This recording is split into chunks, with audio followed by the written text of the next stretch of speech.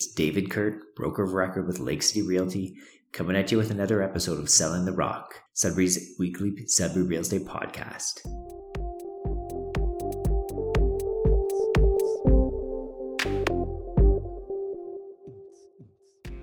So what a week it was, looking back at the last 7 days. Wow. Living in Northern Ontario, we're often drawn into the news cycle that is Toronto and Southern Ontario. It's easy to have flashy headlines of Toronto and Ottawa that can seem like clickbait compared to the calm and relaxed pace of life and what we see on Sudbury.com. But this week, the media cycle has been taken away from Canada in general, with all eyes on the US. With the shooting of Jacob Blake and the subsequent chaos that includes rioters being killed by a vigilante and the response by professional sports teams across all professional leagues, it was a week that I won't soon forget. With the wrap-up of the Republican National Convention and the live-time fact-checking, it seems like the US is at the most divided it's ever been, and it doesn't seem to be getting better anytime soon. When I look at Canadian politics, sure, there are battle lines for all parties and Trudeau being sent to the ethics committee more times than I can remember. We definitely have our share of faults. Ultimately, our government and population still cares for one another and as a whole, and we want to see what's best for Canada and for Canadians. We still have a lot of work to do when it comes to minorities' rights, from Native Americans to Black lives to all races. But it's weeks like this that I feel extra proud to be Canadian.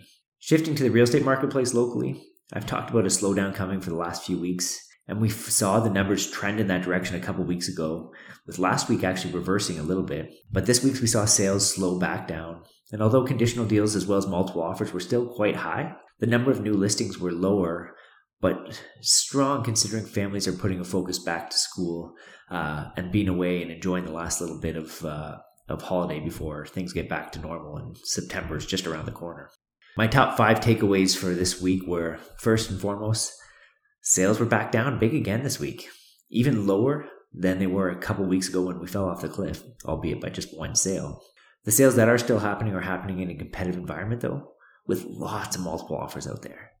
When I was looking through the sales, there were a lot of them that were happening at the entry-level price point though, and there were a few happening that were still 600 or larger, but looking at some of them, I didn't even have a chance to get in to see them in person, and the photos, wow, they're truly places that are like make your jaw drop and blow you away.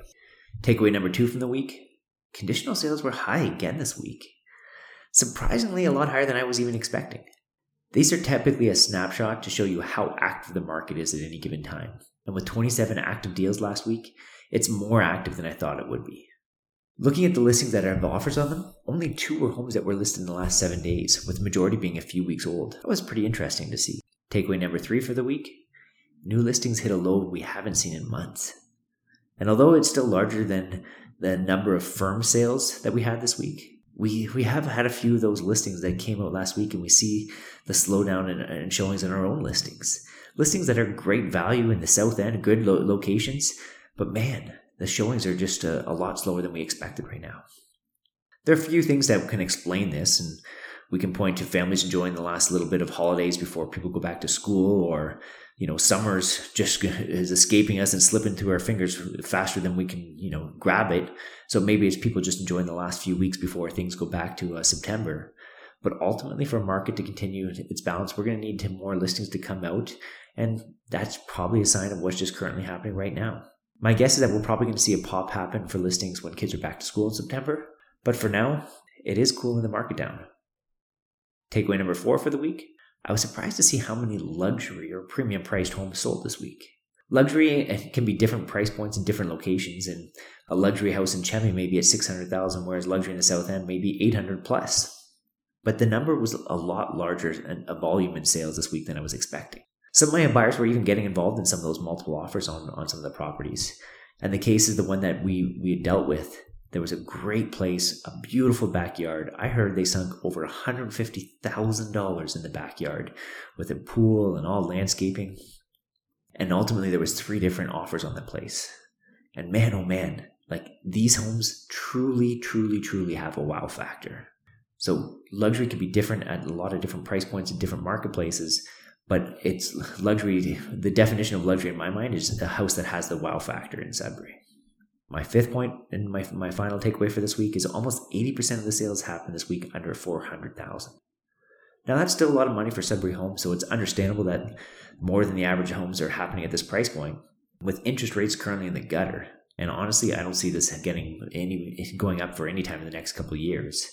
My actual guess is 2 years out before we see interest rates creep up. But $350,000 is a price range that a lot of first-time home buyers are looking in. First-time home buyers are a huge positive indication of a healthy real estate marketplace. So maybe this is going to be taken with a grain of salt, that this is a good sign.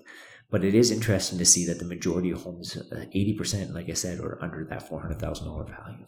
So with nights cooling off and August running out of days, it truly does feel like summer 2020 is coming to an end. For a year that's had much chaos, this summer's been a little bit of a shining star of positivity. Sure, the market's been chaos as well, and it's been tough to work on my personal work-life balance with a young family at home. But there may be no better feeling than cannonball contest in the lake with 3 little boys at the end of the night. The changing leaves and the cooler nights won't stop our lake dips for now. That just may mean that we have to fire the sauna up before we get jumped in. However you've been enjoying your summer, I hope you enjoyed that and squeeze the last few ounces of joy out of it. Until next week, we'll catch you then, Sudbury.